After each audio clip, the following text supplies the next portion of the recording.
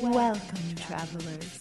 We're aware that your journey was difficult, but prepare to have your questions answered, for you have been granted an audience with the Masters of Modern.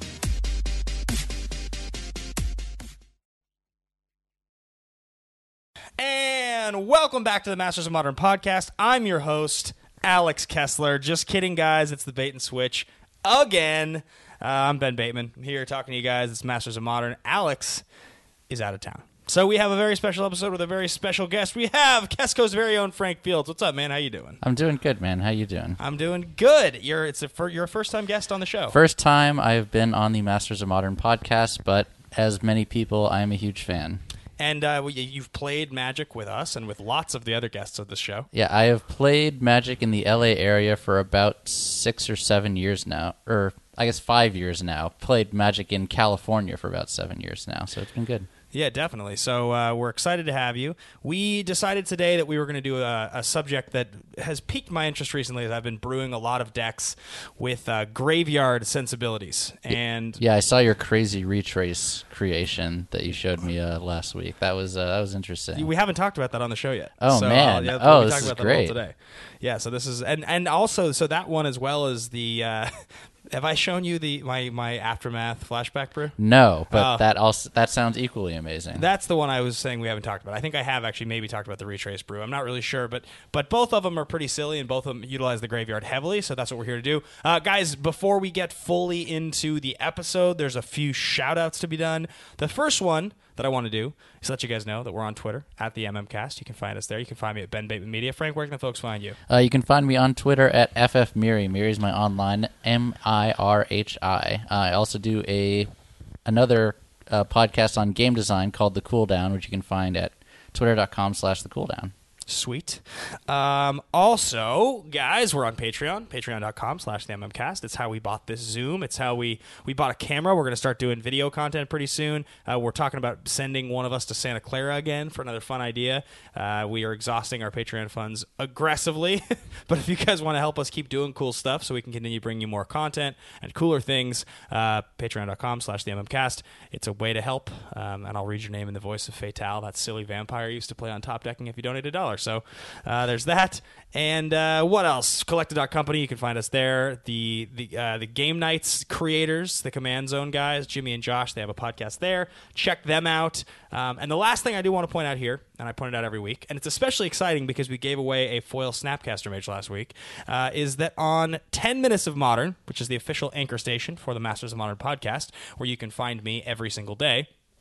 Anchor is a free app. It's like Twitter meets podcasting, but instead of tweeting at people, you call in from your phone, and instead of tweeting back at you, they can actually play your call-ins just like it's the radio and respond. We do modern content every day on there, and in the month of December, every Friday, we're giving away a foil modern staple. So coming up this Friday, I'll be giving away a foil Tarmogoyf. Next week, a foil Scalding Tarn, and the week after that, a foil Liliana of the Veil. Nice. So thank you for all of those that got on board with that contest, because we have plenty of free giveaways coming up, and I'll tell you what, guys, they might extend into January. Alex and I are kicking around a pretty fun idea that we will be letting you guys know about. So if you think that that's cool, join the Facebook group. Oh, yeah, the Facebook group, Masters of Modern Facebook group. Now, for the mountain of podcasts are out of the way, or shout-outs on the podcast are out of the way, let's talk about Magic the Gathering. Fun game. Yeah. So today, the subject matter is about graveyard strategies. And it's specifically about the fact that Wizards of the Coast designs graveyard strategies and cards that are valuable when they live in your graveyard in this very particular way, right? They understand that the graveyard's an extension of your hand. Yeah. Can be. They often have to be pretty careful with this mechanic because there have been some pretty heinous instances where it's gotten away from them, but I think obviously you can use hand as a resource, which is the most obvious, life total is a resource, and graveyard is a resource, but graveyard mechanics are kind of few and far between, but since Modern is kind of the amalgamation of every single cool mechanic that Wizards ever made, you end up seeing a lot of these different strategies in a lot of the Tier 1 and Tier 2 Modern strategies, and even some of the more fringe chaotic strategies that you don't necessarily see in your Grand Prix or weekend Modern events. Yes, I would say that overall there are 5 major ideas that have been printed to interact with the graveyard. I would say, I think 5. I think we figured out the 5. The five different graveyard mechanics that have existed are I think most famously, probably Flashback. Yeah, I think that's everyone's favorite, or at least most people's favorite. It has shown up in 3 different sets, 2 of which are modern legal. You've got Dredge, which is the most unfair. Yeah, and most powerful. And probably the most banned in Modern. The most broken. Yeah. You've got Aftermath, which is effectively Flashback 2.0. Yeah, it's kind of Flashback, but not exactly Flashback. But I kind of like it. Not a lot of that showing up in Modern yet, unless you're Ben Bateman. Yes, you've got Retrace, which is fringe. There's only 13 Retrace cards ever printed. And really only a few of them are constructed playable. Like 2, maybe 3. Yeah. People mess around with them. I do think that that's a space that could be explored more of, but historically we've only seen 1 or 2. And lastly, we've got the amalgamation category of relevant creatures that live in the graveyard. Yeah, so most of the time it's cards like Eternal Witness and Kalagan's Command and... Well, I wouldn't say those cards. I think those are cards that interact with your graveyard. Okay, what cards are you thinking of? I'm thinking cards like Blood-Soaked Champion and Gravecrawler and Bloodghast and things like that. Yeah. What's the 3/1 for 2 that you can like pay 2 black and remove creatures or something? Yeah. Whisper. The Scrap Heap Scrounger. There's that guy. Yeah, so I think that's the last category. Yeah, I gotcha. Wizards of the Coast does a pretty good job of printing every year or two another 1 or 2 cards like that. So I was actually thinking right before we came on of something similar but not exactly the same, as you have very few that use Exile, like Wasteland Strangler, which you're then putting stuff into the graveyard, but not quite the same thing. Well, yeah, and you also, in that category, then there's also like Mist Hollow Griffin, and there's also...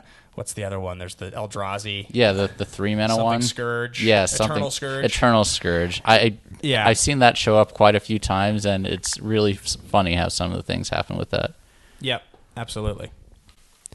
So the point of today's episode is going to be to talk about the 5 sort of different graveyard interactive strategies, cards that have been printed in each category, and what's the most effective way to use each one. And then finally, is there a space that hasn't been explored with any one of them that people should be messing around with, and what are the most interesting things? I think the first thing to point out is that there's such a dearth now of graveyard strategies that are legal in Modern that have been printed over the years that there is definitely space to be explored that isn't being explored where these different strategies interact. Yeah, I think the biggest thing you talked about is basically Raven's Crime and Una's Grace are like 2 of the only cards that show up in any format, and almost never in Modern. Raven's Crime is like usually more in Legacy, but it's possible that there's some kind of deck that uses like Life of the Loam or something else to kind of use Retrace as a way to get card advantage and board control. Well, so I think you actually mean Flame Jab, not Una's Grace. Yeah, Flame Jab. Una's Grace, if I remember correctly, it's is draw a card. Yeah, 3. Flame Jab is the 1 to creature or player.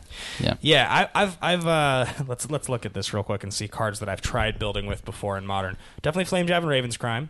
I have tried building with Glamour Die before. Yeah, I was gonna say that's like the weird, not quite Painter Servant, but Painter Servant equivalent. Una's Grace, Glamour Die. I think the only other one I've really ever tried is Sen's Enlistment, but that doesn't really... Yeah, I've seen... That was a Modern... It was in Modern Masters 1, I believe, and it was kind of cool in some limited decks, but it hasn't really ever shown up in Constructed. Worm Harvest, that's a card people have tried playing before. So what deck does that even go into? I've never actually seen that in constructed deck before. I mean, Worm Harvest would just be a finisher in like aggro loam. It's just if you get to the Life in the Loam where you've got 25 cards in your graveyard part of the game, gotcha. You're dredging like crazy.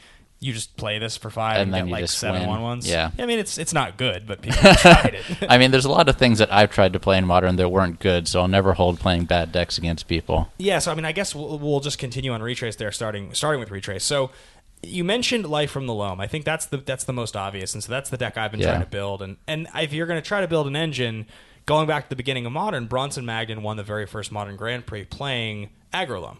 I did not know that, but that's cool. Yeah, the very first one ever, so 5.5 years ago, was him playing basically just an augmented version of Legacy's aggro loam deck minus the Lion's Eye Diamond and Mox Diamonds. Yeah, because those are not legal. But you could do Opal, but that's kind of splitting the deck in too many places. Yeah, and it's basically what you'd imagine. It's Raven's Crimes, and it's Life from the Loams, and it's Flame Jabs. Yeah. And it's just a very engine-heavy, grindy, graveyard-dependent deck. Yeah, so I would kind of wish that one of my favorite Legacy decks is lands, and I kind of wish someone would take a very similar kind of idea in Modern with Life of the Loam, and then kind of use those retrace cards to kind of figure out how I'm going to get board control, because you can't use Punishing Fire. That's not legal. Right, exactly. But you could use Flame Jab, and if there was a way that you could consistently use that card in order to generate some value while using Life of the Loam to get further and further ahead, that would be a cool deck, but haven't seen that one show up yet. Yeah, I mean, the deck that I've been working on, you mentioned it, and I think I've talked about it on here, is this Young Pyromancer, Thermo Alchemist, Gutter Snipe, Scrib Ranger deck, and it's playing entirely on the back of Flame Jab and Life from the Loam, and the fact that you're trying to build a whole deck that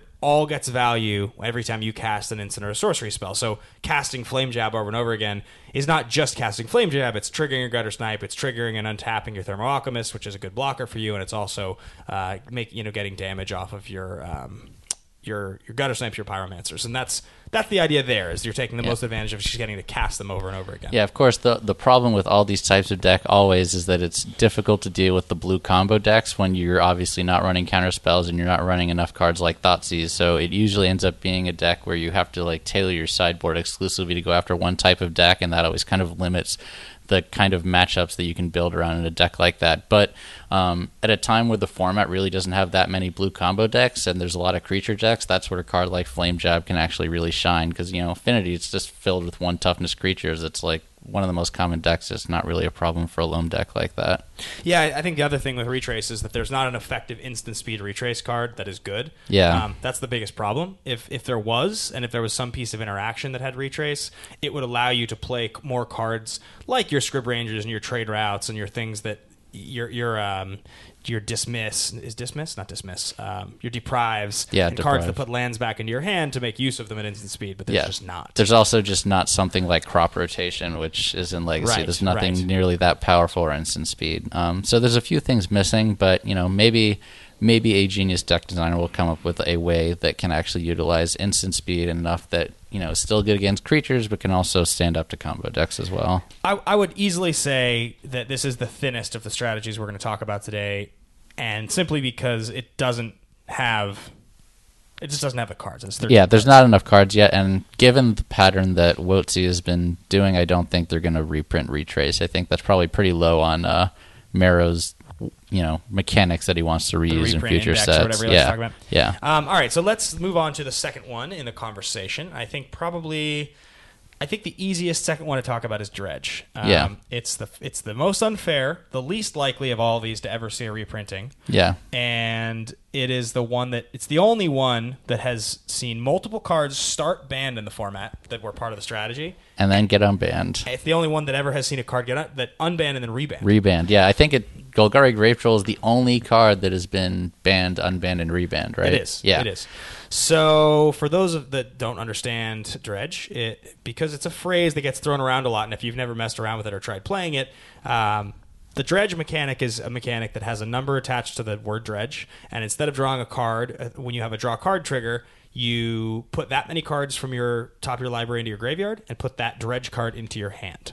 And there's a number of cards that have been printed with this mechanic, and Dread Return was the card that started on the ban list. That's a flashback card, but it's historically played in Dredge. Yeah, Conflagrate is another card that has flashback, but is traditionally played in Dredge decks. Yep, and the idea is that you fill your graveyard so full with so many cards and so many cards with Dredge and things that this is actually classically a Legacy deck that was really, really powerful. Yeah, but good enough in Modern. Yeah, the Modern version is nowhere near as good. But it's still very good. And when they rebanned Grave Troll, Dredge took a big hit. I mean, the big thing that made Dredge a deck was when they printed Cathartic Reunion. Yeah, that's really the card that enabled it, because it both simultaneously got you card advantage, which Dredge often does need cards in its hand to be effective, but it also put 2 cards into the graveyard, which getting its dredgers into the graveyard is kind of what makes the engine go. And I just wanted to mention, the thing that really makes Dredge kind of, we say, quote, unfair, is because in general, any given deck is prepared to interact with your opponent's hand or interact with permanents on the battlefield, but very few main deck cards actually interact with your opponent's graveyard. Traditionally, the only common ones to be played are things like Scavenging Ooze or Deathrite Shaman, which obviously is no longer legal. But apart from those cards, you really don't have a lot of cards to interact with your opponent's graveyard main deck in most Modern decks. Right. I mean, it's a smart strategy to try to build your deck to interact. That's a good thing to do. Yeah. Insolent Neonate's the other card that was printed that has really pushed. Yes. Because it was a 1-drop that let you get something into the graveyard. And in addition to that, because of the way that the card is worded, you can discard a Dredger and then dredge immediately instead of drawing the card. So that lets you get your Dredge engine online on turn 1, which not many other cards can do. So Dredge is interesting for a couple reasons. It's the most efficient way to put cards into your graveyard in Modern. It's the most efficient because it's doing it in a way that still is drawing you a card and creating advantage. It's not actually costing you a card. So while the rate on Glimpse the Unthinkable is probably the best rate in Modern to put cards from a library into a graveyard based on mana cost, or perhaps Hedron Crab, this is still the best thing because it's not costing you anything to do it. You're just having to draw the same spell over and over again. Yeah, it's because you're just... the term people like to use is velocity. Dredge gives you such insane velocity through your deck. A card like Faceless Looting suddenly becomes a lot more than just draw 2 cards. It suddenly becomes, like in Dredge, draw like 10 cards, like essentially. Right. It's very good. The most powerful Dredge card, in my opinion, is Life from the Loam. It's the most consistently powerful card because of the way that it allows you to interact with... The way that land is designed as a resource in Magic means that Life from the Loam can create more advantage than any other Dredge card. It just allows you to... It's a 2-mana draw 3 that continues to fill up the pool of your draw. Yeah, and even though in Legacy, obviously, Life from the Loam was a lot more powerful because of the different lands that you put in your deck, but there's still Modern playable lands that have dramatic effects on the game. And in Modern Dredge, it's usually more sideboard cards, but still just being able to get more discard fodder for... cards like Faithless Looting and Cathartic Reunion makes Life from the Loam extremely powerful. For sure. So yeah, I mean, I think that's it's always interesting when you look at the design of MTG and you think about the way that they're designing cards and the way that they think about the different zones, the different resources. Like land is such a specific and different part of the game than anything else they can ever possibly print. That the way that Life from the Loam interacts with it makes you really think, and that's. The more I mess around with Life from the Loam, the more that I play with it, the more that I think that card has a place in many, many, many decks that people don't try it in, or like the deck I'm brewing right now. I think is a good example of you're using it as effectively a prowess trigger. You're using it as a repeatable spell. I do think that in general, Life of the Loam is one of the most versatile cards that Magic has, and I think it is criminally underplayed in Modern for such a powerful effect. I think really it's just a lot because Modern is such a fast format, and Life of the Loam is like very inherently a kind of overtime advantage card, means that you're not going to see as many decks use it. But I do think, like for instance, in like the black-green rock decks, I do think that Life from the Loam would even have a place there, and it just hasn't been put there. Whereas you do see in a lot of the green-based Delver decks, you see cards like Life of the Loam used just as a way to get back card advantage because Wasteland is a bigger thing. So I do think that there is a place for it in Modern in a lot more decks than decks that are just based around Life of the Loam, but I think it's a matter of figuring out what that means and taking advantage of that in your deck building.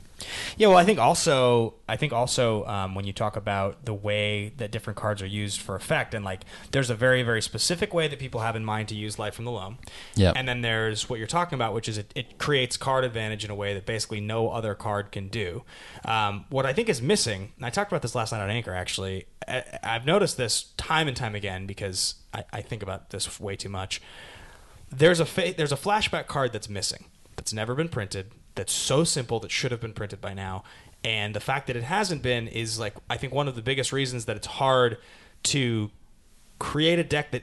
So Dredge is an all-velocity graveyard deck. Yep. It wants you to fill your graveyard, but it doesn't necessarily... It doesn't have a selection of spells that it's trying to get back from the graveyard. It has triggers that are happening. Right, yeah.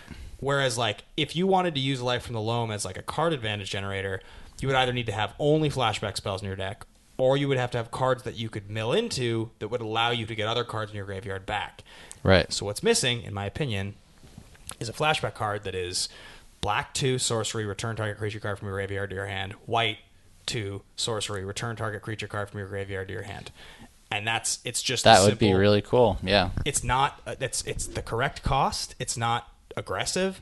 How many times have they printed black instant, put any number of creatures from your graveyard on top of your library, draw a so card. it's actually, that effect is usually underplayed. It's considered weak in constructive Magic, but if you made a flashback card that could do that, then you would have a lot more decks that wouldn't mind getting stuff put into the yard. In fact, Grim Flayer is now kind of a modern staple, and you might even just see like a lone Grim Flayer with a few of that flashback cards in like a new Abzan build. Like, that's very plausible because Lingering Souls is already played. Exactly. Lingering Soul is a good example of them making the front side effect less powerful than the back side effect of the same card. Yeah. I'm not even saying they would need to make the backside cost 2 and make it cost 3. Yeah.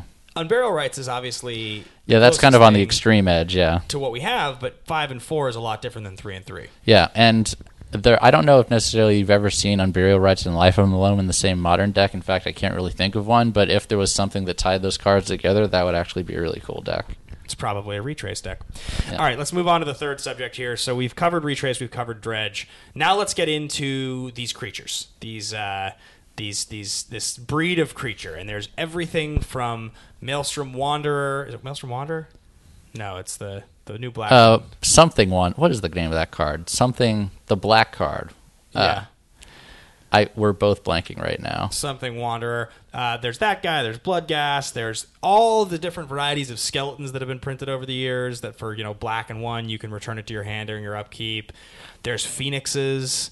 There's... Yeah, there's... in Legacy, you have like cards like Icarid. Yeah. You even have stuff like Narcomoeba, which isn't necessarily... It is kind of graveyard, kind of library manipulation. Right. Yeah. So this is an interesting category because, like, one thing I've said a number of different times when talking to Alex on the show is that, well, you have... It used to be that a 2/1 for 1 mana in Magic was a rare. Savannah Lions was a rare. Yeah, and now that's not even considered a playable card in a lot of instances. It's printed at uncommon usually. It's not playable. Yeah. And the only ones that even are remotely playable are ones that have some sort of effect. Yeah, like Zergo is kind of the last one of those that was really playable and constructed. Yeah, and I've seen people play Dryad Militant in Modern before as a hate bear card. But I've said before when talking about cards like that there's a high enough density of those cards now that if you wanted to play the 20 1-drop 2/1 deck with a bunch of spells and backup and recursion that's interacting with your graveyard, there's now a high enough redundancy you could guarantee to always hit a 1-drop on turn 1 and 2 1-drops on turn 2 and have 6 power by turn 2. You get swept very easily, but it doesn't change the fact that you're pushing a rate. We've actually seen that show up in like the Rally the Ancestors / Return to the Ranked decks, where you're just basically having this 1-drop that have some kind of impact and then just bringing them all back either on end of turn or whatever and then trying to kill people in one shot. So if that's the case, we now, I think, have the same thing going on with the density of these recursion creatures. Because there are so many now, if you wanted to build a deck that was just 100% recursive creatures, all like these 1-drops and 2-drops, and they're all kind of aggressive, and they're all pretty much black for the most part, I mean, that's a deck you could build. Like, you would never, your creatures would never die. The problem is the resources that you have to commit to get those cards back are generally speaking too high to justify playing more than about 4 in a deck. Yeah, sometimes it requires you to exile other creatures. Sometimes it's mana cost and exile other creatures. Sometimes it's discarding cards. So there's always a pretty heavy cost with getting them back. But again, it's like trying to find ways to mitigate the cost while also just not dying to blue combo decks type thing. Yeah, this one to me feels the weakest of everything we're talking about. It feels like it has the least space to play in. Yeah. They're usually support creatures. They're usually not the heart of your deck, but still very interesting because there's so many of them now. There is room to play around with, the Sam Black Aristocrat type strategies where, by these creatures dying, you could get some kind of payoff, and then there is some recursion available with things like Rally and Return to the Ranks that kind of gets around their expensive rebuying. So I think maybe there's possibly something there. You've seen people try to attempt things like that. And then obviously if you just don't draw your combo pieces, then you have a really resilient creature deck. And we've seen that work in Standard a lot of places, but not so much in Modern. Can you think of anything interesting right off the bat that would allow you to use the cards we're talking about? Like like any kind of Scrap Heap Scrounger, Bloodghast, I don't know, Wanderer, Bloodsoaked Champion deck? I think the biggest one would be something with either Blood Artist or that type of effect with another creature that enables you to sacrifice something for benefit. I don't know if it's Viscera Seer or something slightly better than Viserys here that, like, you know, gets you some other advantage. But I think something like that could enable you if you could find a way to, like, quote, cheat them back into play. Maybe zombies. I feel like that's maybe the closest thing we've got. Yeah, and we've gotten a lot of really good zombies in the last 2 years, so it's possible that there's something there. I've never actually really looked at all the modern legal zombies, and I don't really know if there was a reason to until the last few sets, but I do think that that's a possibility. The one that Dread Wanderer is the card we were trying to figure out. Yeah. The one that I have always focused on that I think is like the criminally underplayed zombie that really fits into the strategy we're talking about is Relentless Dead. That's the card that I've wanted to see this card show up in Modern at all. Yeah, it hasn't really shown up. It was a staple for Standard for like 2 years, and for a while, because there weren't enough zombies, it was kind of underplayed, but that card is insanely powerful. So good. It just does so much. It's like it's everything that I like in a Magic card. It's got way too much text. It's got 3 abilities. Yeah. It's cheap, costs 2 or less. It's a creature that's basically card advantage. Like, you need the creatures to die to get the card advantage, but you basically have a repeatable effect that draws you X amount of cards. Like, that's very, very rare in any Magic card, much less a creature. It puts the creatures into play. Yeah, it's actually a reanimation effect, assuming you have enough mana. And obviously, if you're playing a bunch of 1-drops and 2-drops, you're probably, you know, skirting on lands a bit. But even so, like, it's a very powerful effect. It makes most creature decks in Modern right now are not resilient at all. And that's one of the most resilient creatures we have that are probably Modern legal. So I do think that there's something there. That card's very powerful. So moving on to the last two, and the reason we'll save them for the last two is because I think they're kind of the same thing, and that's Flashback and Aftermath. And, you know, before we get to Flashback and Aftermath, I would say the other Fringe one that we're not mentioning here is Madness. Yeah. It's not really technically a graveyard strategy, but it fits into pretty much everything we're talking about. It's kind of like if something would go to the graveyard, instead you get some effect off of it. But there really haven't been a whole lot of strategies that involve Madness, and there really aren't that many modern playable Madness cards, I would say. I mean, I think Madness has less playable cards in Modern probably than even Retrace does, honestly. It's got, I mean, the most... Fiery Temper is always like the one that people go to, but it requires you to build your deck so specifically because it's just so bad unless you get the Madness payoff. I mean, the fact that the payoff Fiery Temper is getting Lightning Bolt, and like Lightning Bolt's like not even that played anymore. Yeah, makes it kind of rough. If Circular Logic was legal in Modern, you might see that played, and you might see decks that tried to take advantage. For those who don't know, because it's a very old card, Circular Logic was a 3-mana counter spell that countered a spell unless they paid 1 for each card in your graveyard, and it had a Madness of 1 blue, so it very often was just 1 blue counter target spell. Obviously, they didn't reprint that in Shadows Innistrad because it's too powerful. But if something like that was legal, I would think that you might see a more Madness-based strategy. You know, in the old days when creatures weren't as pushed, Reckless Worm would have been a thing. Creatures are too pushed now. A 3-mana 4/4 trample is just not good enough. Yeah. I guess getting a 4/4 trample for discard, but it still costs 3. Yeah, I think that Wizards really hesitant on that because when it was in Standard, the blue-green Madness decks or even the Rug Madness decks that were played then were just very, very powerful, and I don't think they wanted to repeat that mistake, so they were really careful when Shadows came out. Yeah, definitely. I mean, that was one of the most powerful things that they had ever printed. That's one of the all-time decks. I mean, really the only Madness cards that I would say have seen any play in Modern are, as you said, Fiery Temper. Big Game Hunter would be the one. That's probably the biggest one that I see show up as a sideboard card. Yeah. Oh, yeah. It's sometimes played, yeah. Does it show up in Living End sometimes? I've seen it in Living End before. It's a good card. Like I had like a Fauna Shaman strategy I was building over the summer, and I would play this as a card in the deck. Yeah. So it's definitely a card. I like Asylum Visitor. I think that's a card that probably deserves to see a little more I play. like that card, but it's just like it's hard for that to have a home when you have things like Dark Confidant also in the format. Agree. Yeah. So now even like Glint Sleeve Siphoner is probably more likely to show up in Modern before that Asylum Visitor does. Is Glint Sleeve proven now to actually be good? It is in Standard. It is very good. The Sultai Energy deck has performed very well in Standard. I don't know if the energy-based strategies are good enough for Modern, but I assume we will soon find out. I think it's only a matter of time before someone tries to port that over to Modern. Yeah, it just seems so slow. But again, it is very slow. Like very often, the trick is people play Aether Hub on turn 1, and then they play that on turn 2, and then they get a trigger immediately. That's generally how you get it, but I don't know if that's good enough for Modern. Dark Confidant just seems way better. Way better, yeah.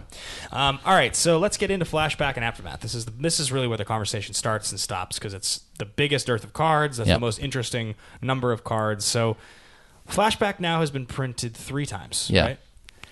2 of them are Modern legal, and I am a huge proponent for Flashback being an underplayed mechanic. Yeah, so I mentioned Life of the Loam is one of my favorite cards. My actual favorite card is Snapcaster Mage. I just, Flashback to me is...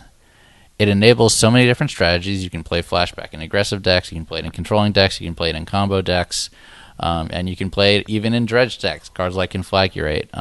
And Andrew, Wizards of the Coast own Andrew Brown, who used to play in West LA here, he was constantly trying to make an Esper Mystical Teachings deck work because it was just all a bunch of one-of instant Flashback cards that you could synergize together. So I think that the possibilities of Flashback in Modern are endless. Yes, I completely agree with you. There's a ton. There's more Flashback cards that are playable than any of the other things we're talking about. Yeah. The best Flashback card in Modern is Lingering Souls. Yeah, I would say Lingering Souls and Snapcaster Mage are probably the ones that are most played. Faithless Looting would be the other one. Maybe? Yeah, Faithless Looting shows up. Past in Flames is the pillar of Storm, and then the Unburial Right strategies that use things like Elish Norn or Iona show up from time to time as well. So I think it's important we probably talk about Aftermath and Flashback in the same conversation. Because, they're basically the same thing. Yeah, the difference obviously is that with Flashback, you're getting the same spell twice. With Aftermath, they made a point to relate the spells to sort of give you a start and an end. A start to finish, if you will. And that's a card. It's a bad one. And so they are different because with Flashback, just discarding the card in your hand allows you to still play the card, whereas with Aftermath, just discarding the card in your hand doesn't actually get you the card. Yeah. It's almost like drawing a different card. People try to cheat that a little bit. We've seen one of or two of copies of Torrential Gearhulk show up from time to time, and that's kind of a way to get around it. But for the most part, if you're discarding an Aftermath card, you're basically saying I'm never going to get the front half of it. Yeah. Now, do you know how does it work with Snapcaster Mage? When you cast a Snapcaster Mage, can it cast either side? That I do not know. I do know that the way that Torrential Gearhulk is written, you can get both sides, but I don't know if Snapcaster Mage uses the same language or not.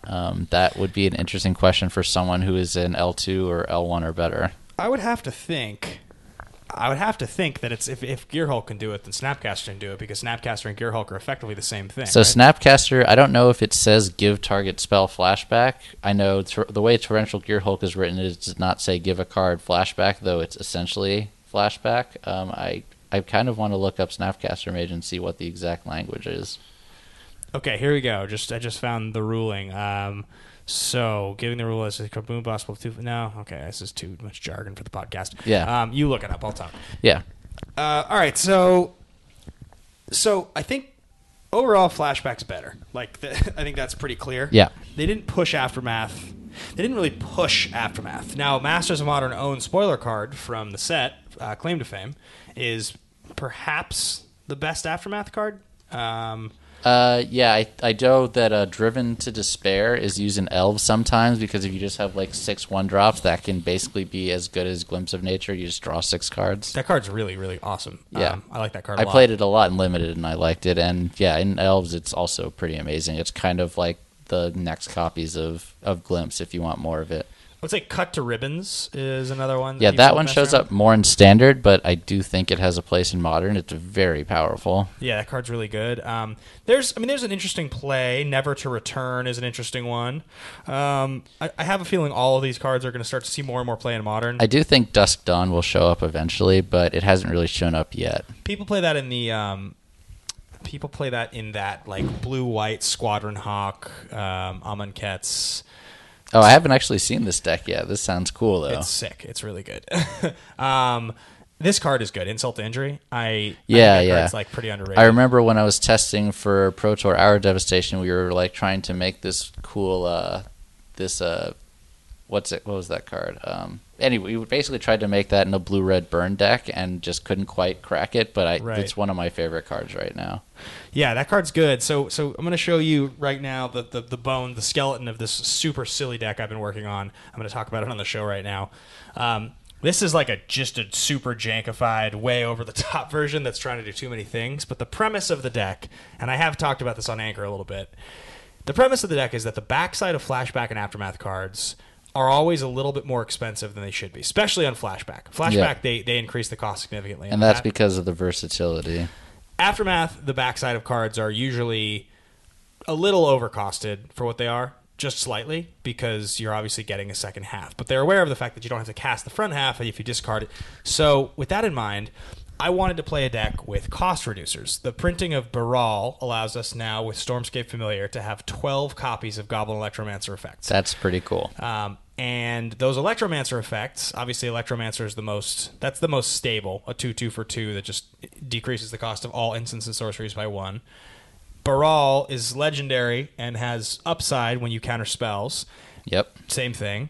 And then Stormscape Familiar, for those of you that don't know, originally is from Plane Shift. Yeah, I was playing Standard back then. Blue, white, 1/1 flyer, all white and black spells you play cost 1 less to cast. So the whole concept here originally, before the printing of Baral for me, was that I wanted to be able to play turn 2 Electromancer, turn 3 Lingering Souls, Flashback Lingering Souls. I thought that's cool. I thought that was really cool. So I've been trying to do that for years. I've always been into that. Now with Baral and Stormscape, it allows you 12 ways to do that. You actually can pretty much consistently in your opening hand have one of these 2-drops and just always get there. If you expand the idea to, okay, I'm going to play a deck that's entirely Flashback and Aftermath spells, and then every single spell in my graveyard is going to be another spell in my hand, and the cost will be mitigated by 1 or sometimes even 2 of these cost reducers. You actually have me on board. So what it means is, I had a whole conversation on our Facebook page this week about Faithless Looting, and how much better would Faithless Looting be if the backside cost 1 red instead of 3? Well, this is a deck where that's going to happen most of the time. Yeah. Most of the time, you're going to play Faithless Looting for 1 on the front and 1 on the back. You could play cards like Desperate Ravings then, too, and then that only costs 2. Yeah. Yeah, I've got 3 of them in the list right now. And if I hadn't tried to jam in an Unburial Rites strategy, I would be playing 4 Desperate Ravings, because it's the most feel-good card in the whole deck. I mean, for 2 mana, draw 4, discard 2 is a pretty insane rate. Crazy good. The other card that I, as I continued pushing the strategy, was the card I mentioned, Start to Finish. Yeah. Because the one thing that the strategy lacks is interaction in the graveyard. Yep. You don't have a lot of cards. If you look, they don't print a lot of cards that allow you to effectively interact from your graveyard. Yeah. That's not something they want to do. Yeah, I was going to say, the removal in a package like that is very light. In fact, other than Start Finish, I can't actually think of a Flashback card that says Destroy Target Creature. They exist, I believe. I think they're just really expensive. That's like Sever the Bloodline does it. Yeah, and then there's I think they want to say there's an edict that costs 7 to Flashback or something like that. Yeah, exactly. There is. I believe you're on board. Like you understand what I'm saying, which is basically to do it in any way that's even kind of a little bit decent, you have to get really, really, really creative with the cards you're playing. Yeah. Because like we said, Sever the Bloodline, I think, is one of the ones that does it. You can bounce a card with a Grasp of Phantasms, Strangling Soot. It costs 6 to Flashback. Most of them are pretty bad. Yeah. But my theory with the deck was that if you played 4 Start to Finish, 4 Lingering Souls, 12 copies of these guys, a bunch of card selection, and then just a few Haymakers, you could get there. Because Rally the Peasants is +4/+0 for 2 mana at instant speed. Right. Wow. I really want to see this in action now, because depending on your draws and if your opponent stumbles at all on their creature removal, you could probably kill someone by turn 4 or turn 5, right? Turn 4, turn 5 for sure. Yeah. The nuts draw, if you played the super aggro version, this is a much more control grindy version with tokens, but the super aggro version that I wanted to play was turn 1 Goblin Guide, turn 2 Electromancer, turn 3 Souls, turn 4 Rally Win. Yeah. But that's Magical Christmas Land. Yeah. I think the version of this deck that should be playing, and this version I have on my phone here, plays 3 Collective Brutality, because what you want to do is play 3 copies of Claim Fame, so that on turn 2 you can Brutality, discarding Accelerant, with a Claim Fame in hand, getting 2 modes, turn 3, 1 mana, reanimate the thing, and then get a 3-drop for 2. Yeah. So you're playing the front side of Lingering Souls or the front side Yeah. of Claim. As an aside, I'm kind of surprised Claim Fame hasn't showed up in more modern decks. People really thought that was going to show up, and then it just didn't. And I think that card is very good. It definitely still will. That's definitely a card that, like, every time I brew something, that card comes to mind. And, like, it's just so mana efficient for the effect. Also, I mean, there's some cards that I talk about on here that I admittedly know are bad. Like, I've been talking about Scythe Tiger for years. I realize that card's probably never going to see play. Yeah. I mentioned earlier when you and I were talking about Magus of the Vineyard. There's certain that cards Magus cycle is sweet, but not good, but still sweet. There's certain cards that I love. Then there's other cards that I talk about that I'm sure will show up that I talk about a lot, like Grand Architect, which is now a card that's in real decks. Yeah. Cards like, I said forever that I was positive Smuggler's Copter was going to break through in Modern and start to be a powerhouse. Yeah, it's in in mono blue Merfolk for a while now. Yeah, and that's a real card. People play that in multiple decks. And this is another card, Claim Fame, that I'm positive that'll be the linchpin. Yeah, it's just way too efficient to not show up. So I am also convinced that card is going to show up at some point. It's the closest thing to Unearth that we have, and Unearth is really good. I know people were talking about maybe it would show up in Death Shadow, and it just hasn't yet. But I'm still convinced it's going to show up.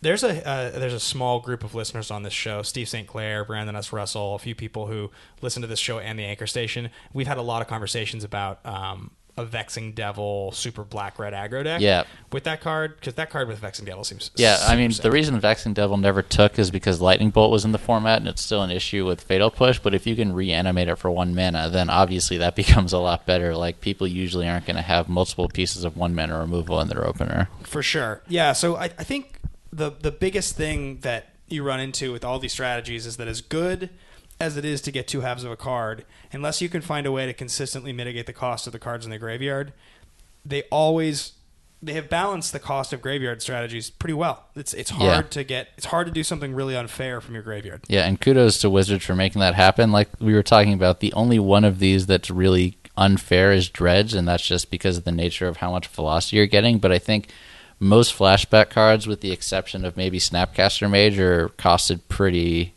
fairly across the board. Yeah, I think so too.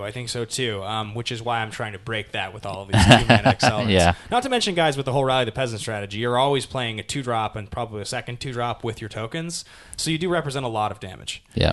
Sphinx's Revelation, a deck like that seems fun as well, because like for 3 mana, it's probably draw 2, gain 2 most of the time. Yeah, but I mean, Sphinx's Revelation, it shows up from time to time Modern, but it would show up a lot more if it costed 2 to 3 less. Yes, for sure. And then the last piece of this puzzle that I was messing with that is, I think, still pretty interesting is that if you play a 2-mana accelerant, it means that on turn 3, you can do the same thing that you do in the Storm, which is that 4 drops become 3 drops. Mm-hmm. So Gifts Ungiven, which is really good at 3.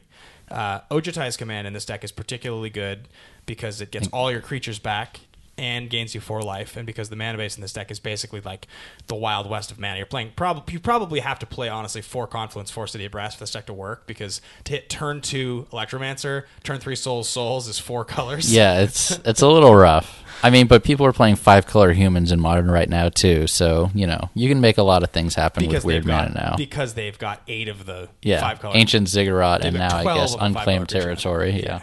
So, but I think that there's probably a version of this deck that plays the Gifts Ungiven Elish Norn package, because Elish Norn is so good with tokens anyway. Yep. So I could just see you're playing Brutalities and you're playing Desperate Ravings and you're playing Faithless Looting, so who cares about drawing a single Elish Norn? If you're going all the way down if you're going down the Gifts package, there's a lot of things that can take advantage of the fact that you're playing a lot of dinky creatures. Like, you could even do stuff like Craterhoof Behemoth if you really wanted to. So. Well, and that's sort of the whole premise of the deck, is that we haven't yet seen a deck in Modern that's doing what this is doing, which is trying to find a way to play all of the flashback and aftermath cards, because if you do that and you're playing enough of them, then your whole entire graveyard is your hand. Yeah, and we actually mentioned this a little bit earlier but Elves is a very popular strategy in Modern and Legacy, and this actually plays very similar. It's like a kind of a dinky creature deck, and you can do some really kind of degenerate combo stuff, because while this isn't quite your traditional sense of fast mana, this is basically fast mana, and you're basically either accelerating into just really efficient spells or a really fast combo finish. Right.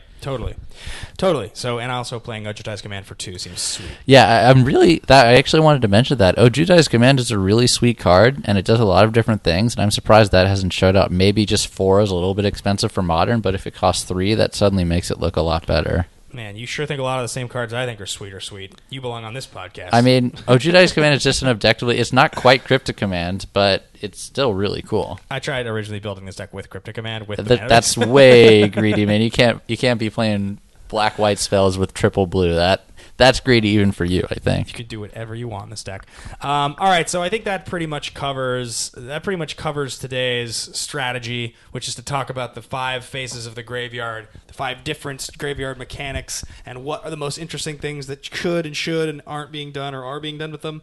I don't think we've really missed anything with Flashback and Aftermath. Like, they're the most explored, so I think that there's a lot we don't need to say. Yeah, I mean, I think that we did mention some of some archetypes just kind of incorporate that type of thing. Like Ancient Grudge is really popular just because if it gets milled, you can still make use of it.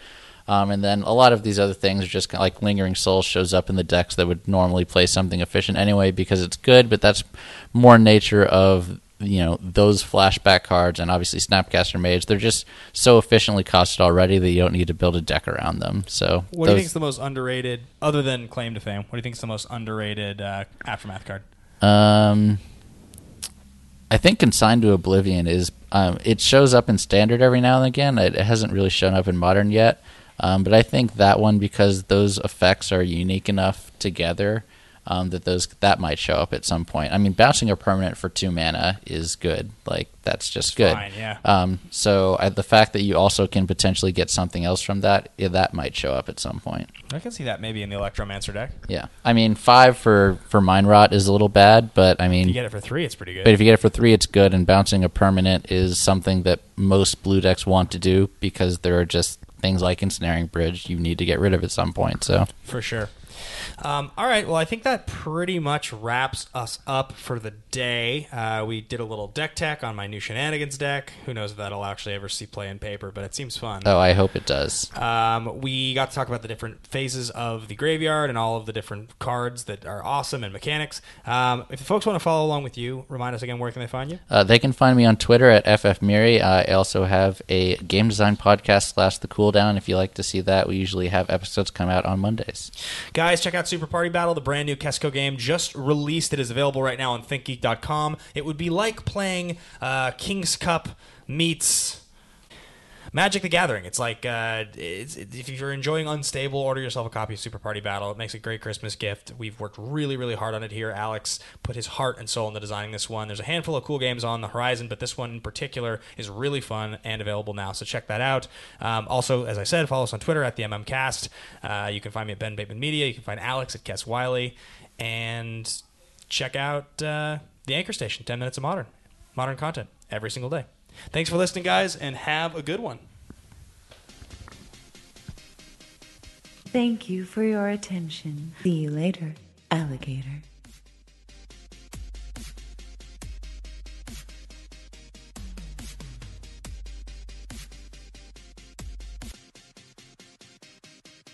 Thank you for your attention. See you later, alligator.